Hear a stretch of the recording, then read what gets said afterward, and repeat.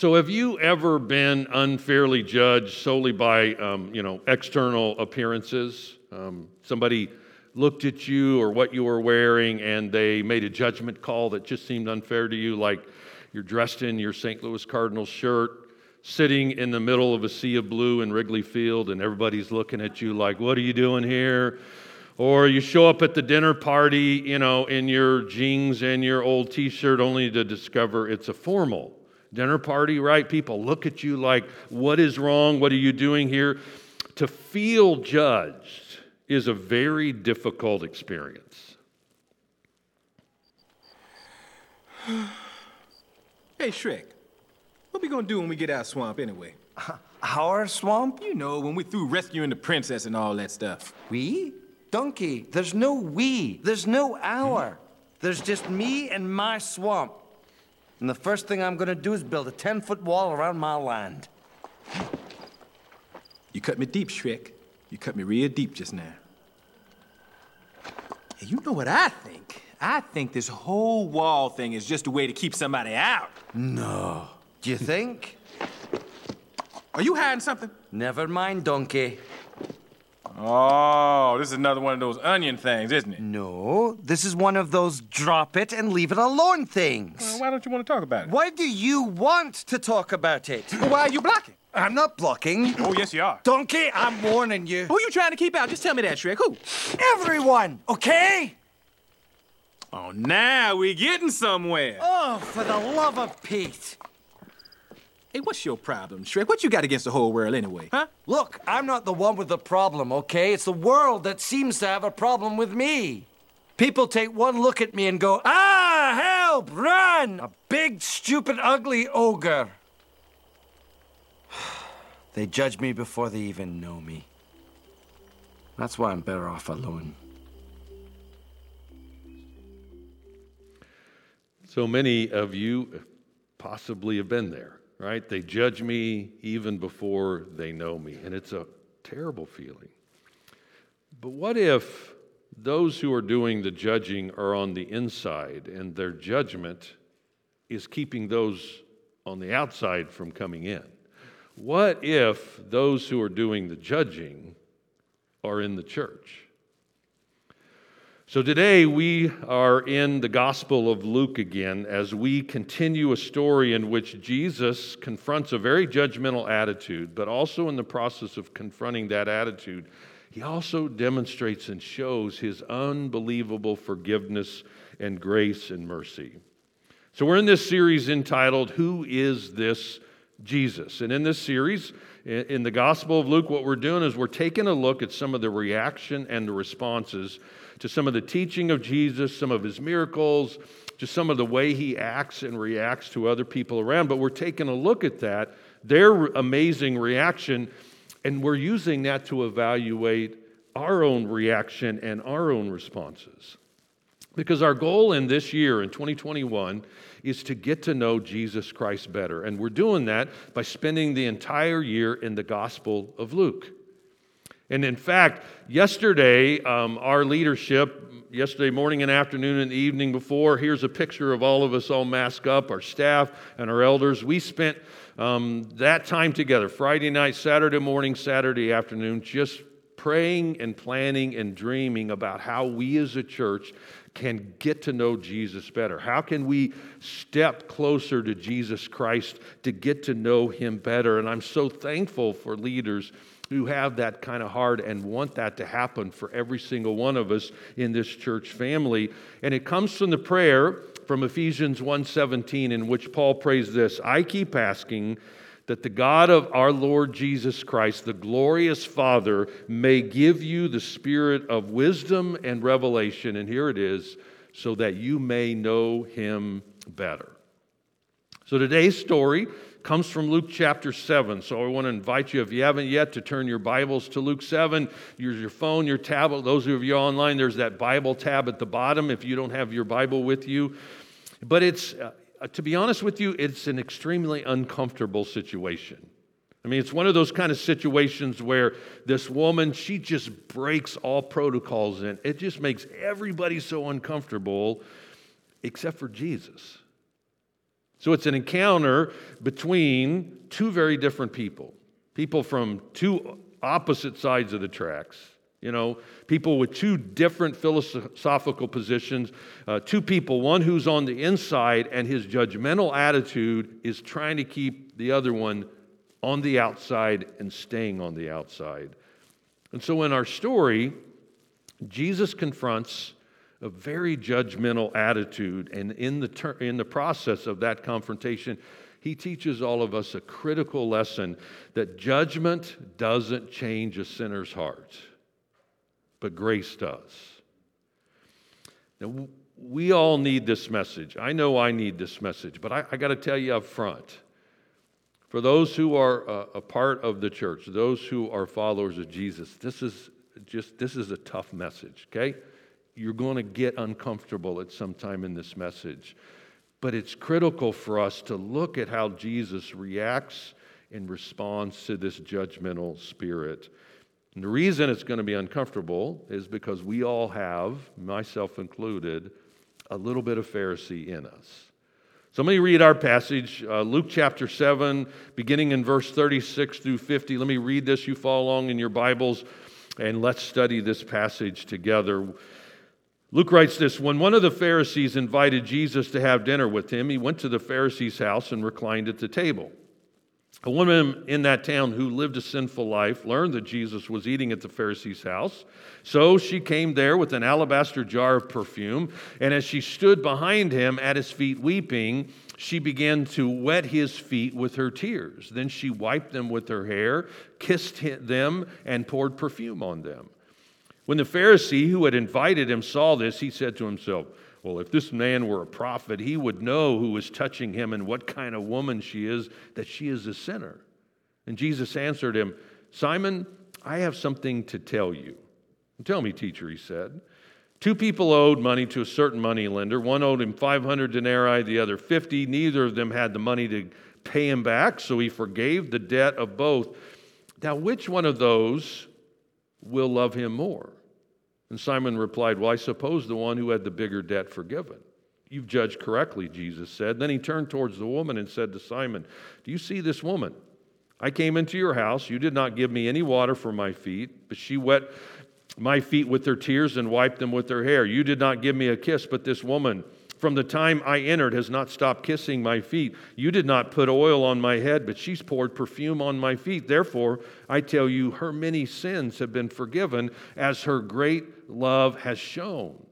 But whoever has been forgiven little loves little. Then Jesus said to her, your sins are forgiven. The other guests began to say among themselves, well, who is this who even forgives sins? And Jesus said to the woman, your faith has saved you. Go in peace. So we have a couple of key characters in our story. We're first introduced to the Pharisee. Luke kind of begins the account this way.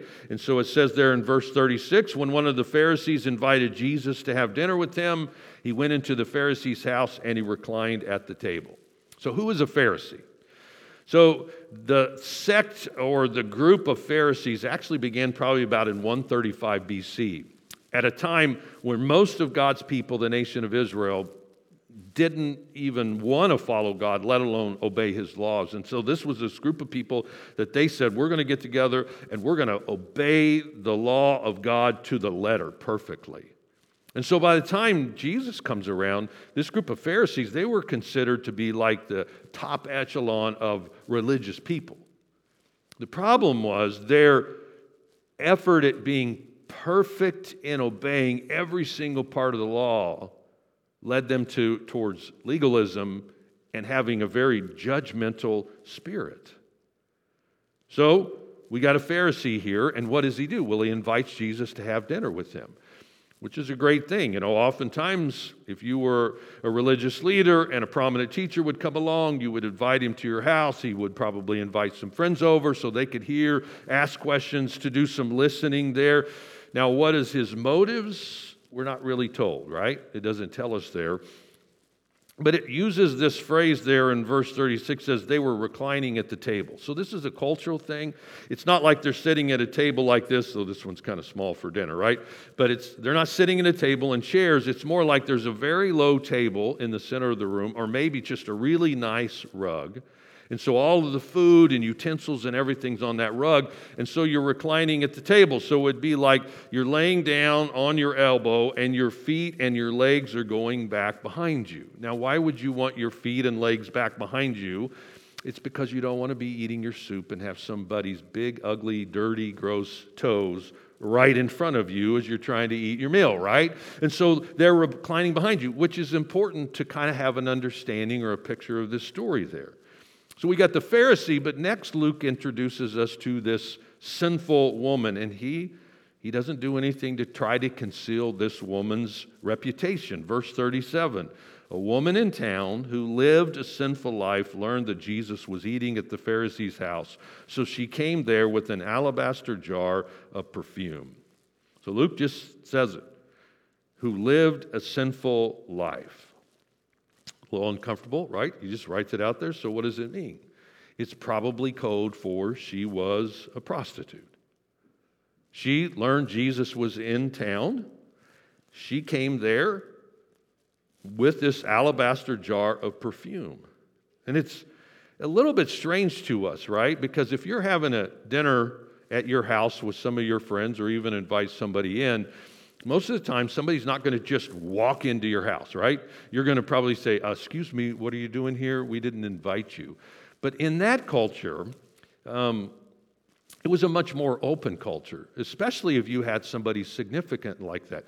Picture, some kind of state dinner and they have all these cameras around so that you can kind of see in and be a part of it.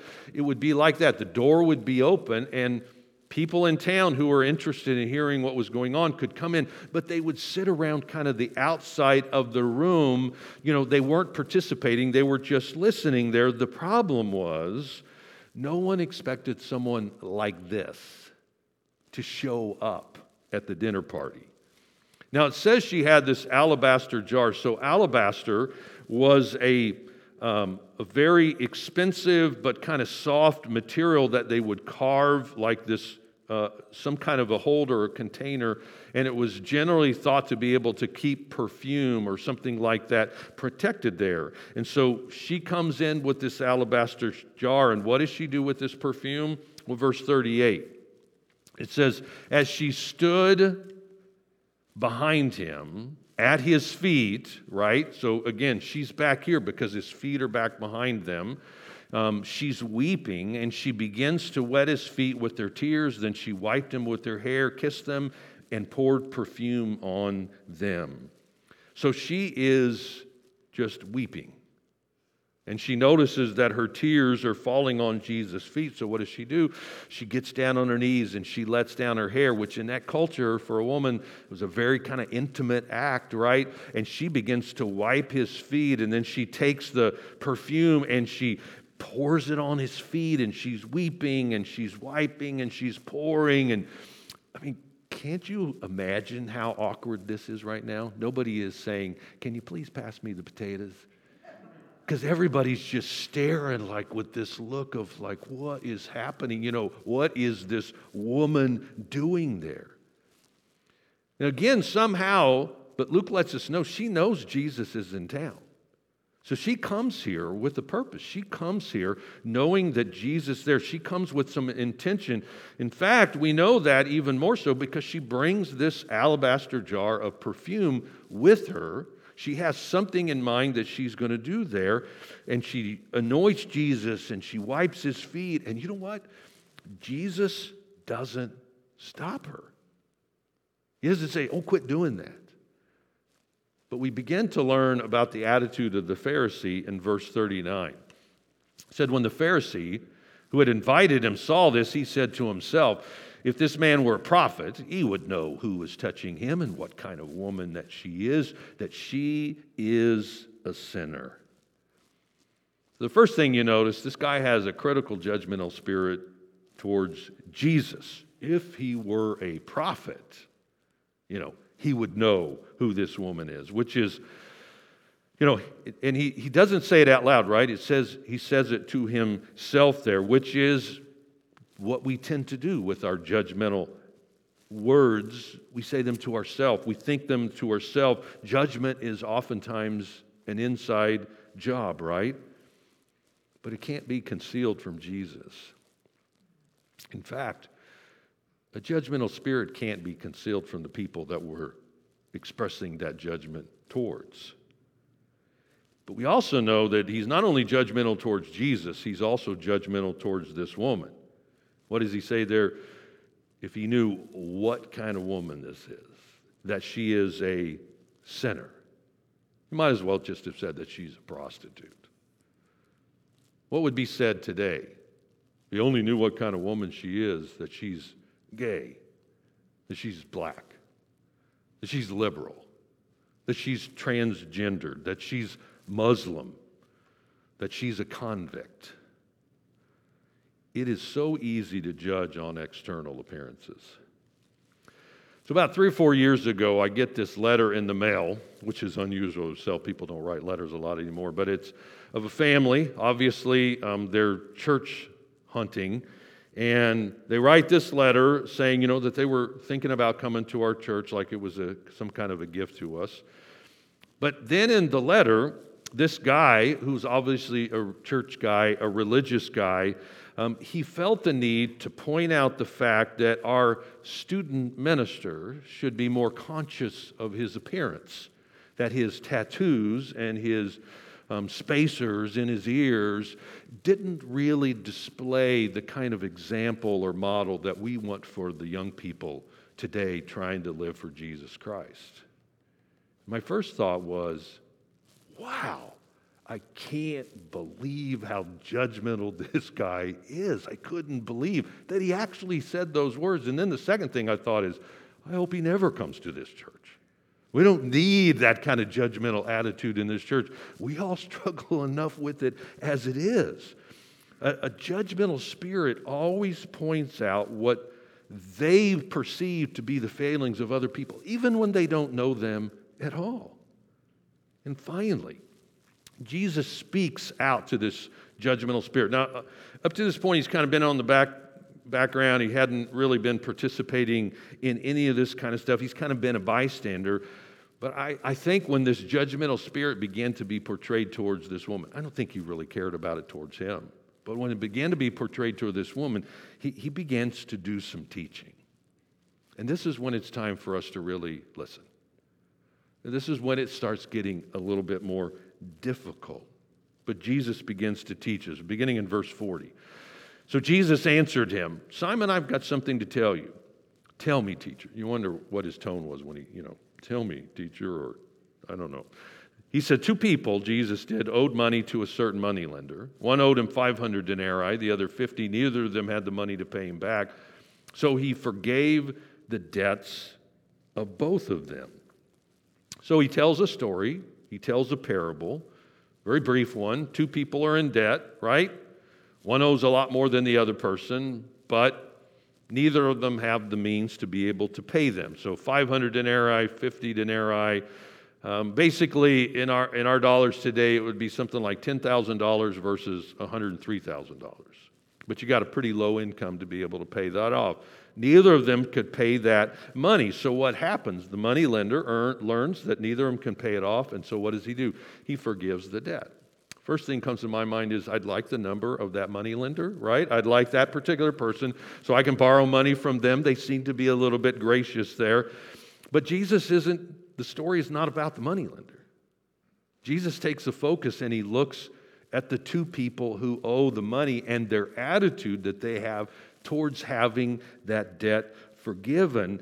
And he does this in very Jesus fashion by putting the question back to Simon, making him respond. He goes on there in verse 42. Now, which of them will love him more? And Simon replied, I suppose the one who had the bigger debt forgiven. You've judged correctly, Jesus said. And to me, the wording of that question is interesting. Which of them will love him more? I wouldn't have probably chosen that word, but Jesus has a very intentional purpose He's using that love and regard for my view and attitude towards being forgiven of a great debt. And he's also using that to confront the judgmental attitude that Simon has here. You know, if you knew who this woman is, she's a sinner. But Jesus' words really help us to see yet again the scope of the ministry and the compassion and the message and the work of Jesus, that his attitude was not towards sinners, was not one of being judgmental towards them, but of grace and of mercy. In fact, one of the most famous verses, you see it, the placard at football games, or I guess pre-COVID, you would see the placard at football games, John 3:16, right? For God so loved the world that he gave his one and only Son, that whoever believes in him shall not perish but have everlasting life. But the next verse is equally as significant, John 3:17. For God did not send his Son into the world to condemn the world, but that through him the world might be saved. Jesus didn't come to bring condemnation to people, because Jesus knows that judgment doesn't change a sinner's heart, grace does. But Jesus isn't done applying this particular parable, and so now he turns his attention to the woman. So verse 44, he said to Simon, do you see this woman? I came into your house. You didn't give me any water for my feet, but she wet my feet with her tears and wiped them with her hair. You did not give me a kiss, but this woman, from the time I entered, has not stopped kissing my feet. You did not put oil on my head, but she has poured perfume on my feet. So he says there, do you see this woman? I mean, you can't miss a woman who's standing there weeping and wiping your feet, right? That wasn't the point of the question. It was, do you really see this woman? And the answer is obvious. Simon, he can't see past her sinfulness, which is at the heart of a judgmental spirit. We can't see a person for who they can become. We can only see them for who they are. Simon can only dwell on the sinner's past record, but Jesus always prefers to see the potential in a person who understands and receives the forgiveness and grace of Jesus Christ. That's what can change a person's heart. And it's really a crucial question for you and I to ask ourselves, do we really see? Or can we only see the behavior, the external things? And then what does Jesus point to? Her actions which reveal her undisguised expression of love towards Jesus Christ. Now, there's a lot of discussion as I was studying this about, was this woman's first meeting with Jesus, or had she already met Jesus before, right? Because it kind of seems like she enters into this having some kind of grasp or understanding or experience with Jesus. So she could have met him before, he could have forgiven her before, or it could have just been that Jesus had such a reputation among sinful people that they knew this was someone you could come to who would never judge you, who would not condemn you, but who would love you and forgive you and give you hope in overcoming what you were struggling with. Either way, Jesus indicates that this woman's action reflect her experience of forgiveness, that she understood what Jesus was all about. And the Lord's declaration to her of the forgiveness of sins confirms what the parable has already told us there. Look, verse 47. Therefore I tell you, her many sins have been forgiven, as her great love has shown, but whoever has been forgiven little loves little. Now, you need to notice, Jesus doesn't deny that she's a sinner, okay? He doesn't do that. But that's not the point. She loved greatly because she knew she had been forgiven greatly. In fact, there's a very much an implied warning to Simon in this particular passage, because obviously by Jesus' words, how did Simon see himself? He saw himself as the little sinner. I'm not that bad. I haven't really done that much wrong, right? I'm a great guy. Not like this particular woman who is here. It's like Jesus is saying, you know what? The reason your love may not be great is because you have not realized the depravity of your own sinfulness and the astonishing gift of God's grace of forgiveness that could be yours. And Jesus challenges us in how we look at our own sin, that we need to beware. And then we see the reaction of the other guests in the story here, right, who've kind of been keeping themselves to the background, right? He goes on, verse 49.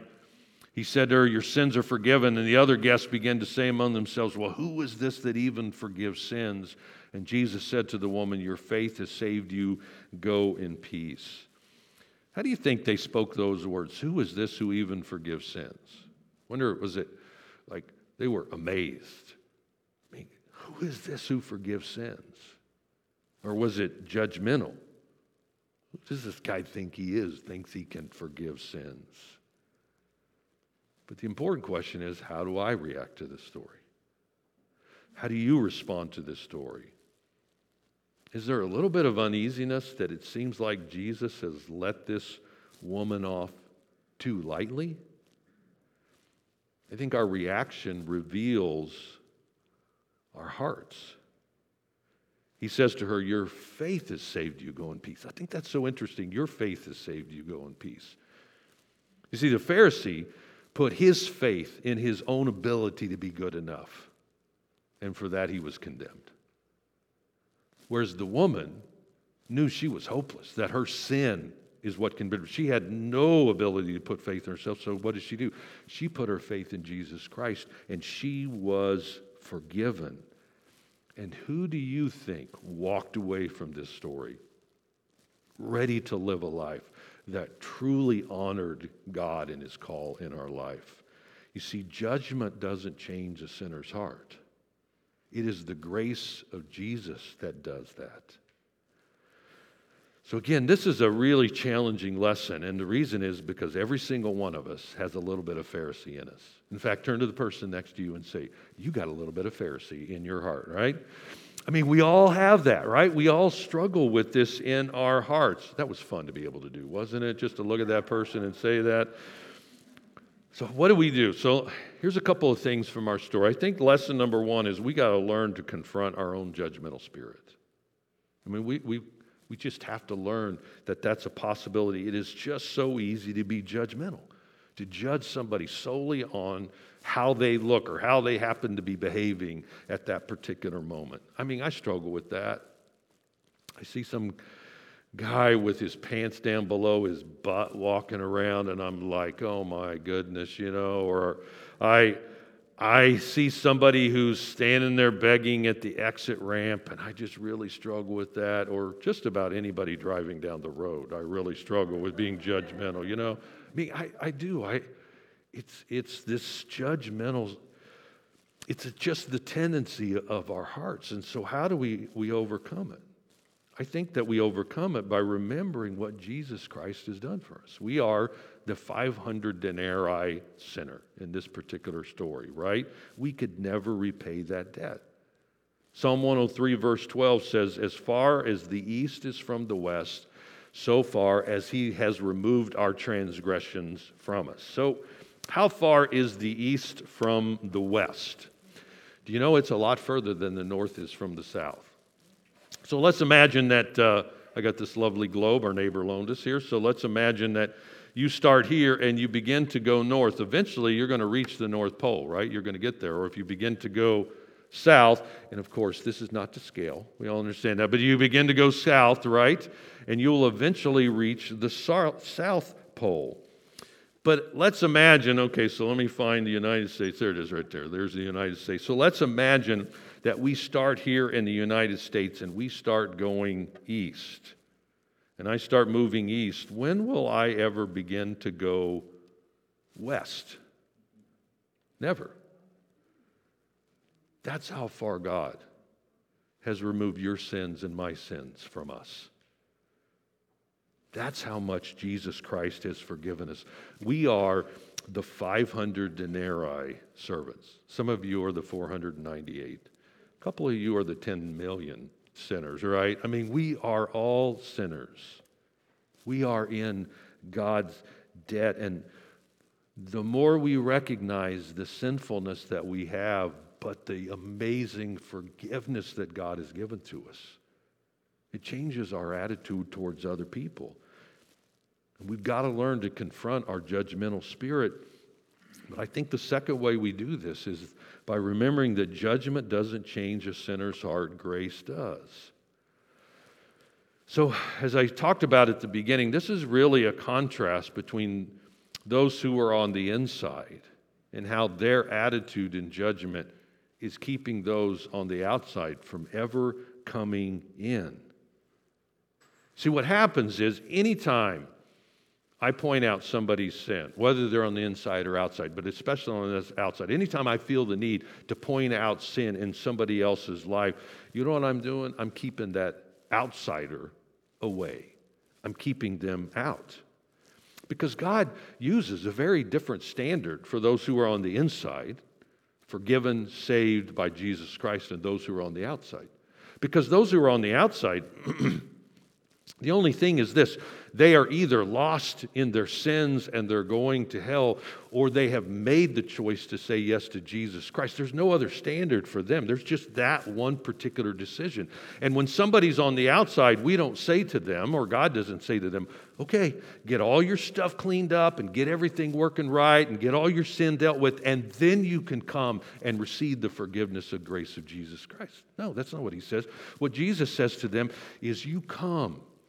You trust in me.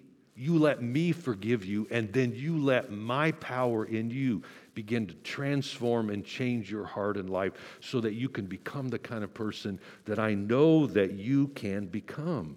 And so as a church, we have to be constantly vigilant about how we react and respond to the sinners, those on the outside, in our world today. And when I say church, I don't mean this building, the structure, right? Because this isn't a church. The church is me. The church is you. Those of us who are followers of Jesus. And we're not just the church when we're in this building. We're the church no matter where we happen to be. If we happen to be sitting at home worshiping together with us, or if we're at work or in our neighborhoods, that is the church. And yeah, we might have someone show up to the assembly, right, to worship on a Sunday who makes us really uncomfortable. And my prayer is that we will have the heart and mind of Jesus, and that there will be no judgment towards that person, and we can show great love and mercy and grace. But more than likely, as a church, how we react and respond to those who are on the outside will determine whether or not they stay on the outside or they see and experience the love of Jesus Christ. So who would the sinful woman in our story be represented by in our culture today? There's a lot of different people that might be there, that our judgmental spirit is repelling from Jesus. A couple that came to my mind would be illegal immigrants. Or what about somebody who has a different color of skin? Now, we may say, you know what, I'm not racist, Doug. I'm not racist. But the moment we declare, I'm not whatever it happens to be, is the moment we reveal that our hearts are somewhat deceived, because we all have a little bit of Pharisee in our hearts. 3 or 4 years ago, I was doing some messages about just different people and their struggles in the world, and one of the messages was about homosexuality. And I remember a grandma in a church after the message came up to me, and she was really struggling. She desperately loved her granddaughter who had told her that, you know, she was gay, and what she was wrestling with is, if I keep showing her love and letting her be a part of our family, am I condoning the choice that she's making in her life? That's a tough thing to wrestle with, isn't it? To figure out. But look at this story. Jesus didn't condone her sins. Neither did Jesus clearly point out what she was doing wrong. He just merely extended his love and grace. He acknowledged that she had many sins, but he demonstrated and modeled for us that judgment doesn't change a sinner's heart, but the love and grace of God does. So we got a lot to wrestle with today, right? I told you it was going to be challenging. We've got to consider our own attitude and heart and spirit, you know. Is my judgmental spirit, is my judgmental demeanor or looks, is my judgmental social media posts, is that keeping the lost from Jesus? Judgment doesn't change a sinner's heart. The grace of Jesus does. As far as the east is from the west, that's how far God has removed our sins from us. For most of us in this room, at some point in our life, some recently, some a long time ago, someone on the inside shared the love of Jesus to us when we were on the outside. And we've accepted that and received that forgiveness. Will we close the door on others who need the love of Jesus Christ? Father God, I thank you for your great love and mercy for us, for the challenging accounts in your word of Jesus. And Father, I ask and pray that you would open our hearts to you and to your truth and your love. Father God, help us to remember that our sin nailed you to the cross, and yet you loved and forgave us of those sins, and to extend that mercy and grace to others. Lord, thank you for the invitation to be a part of your family. It's in your most precious name we pray. Amen.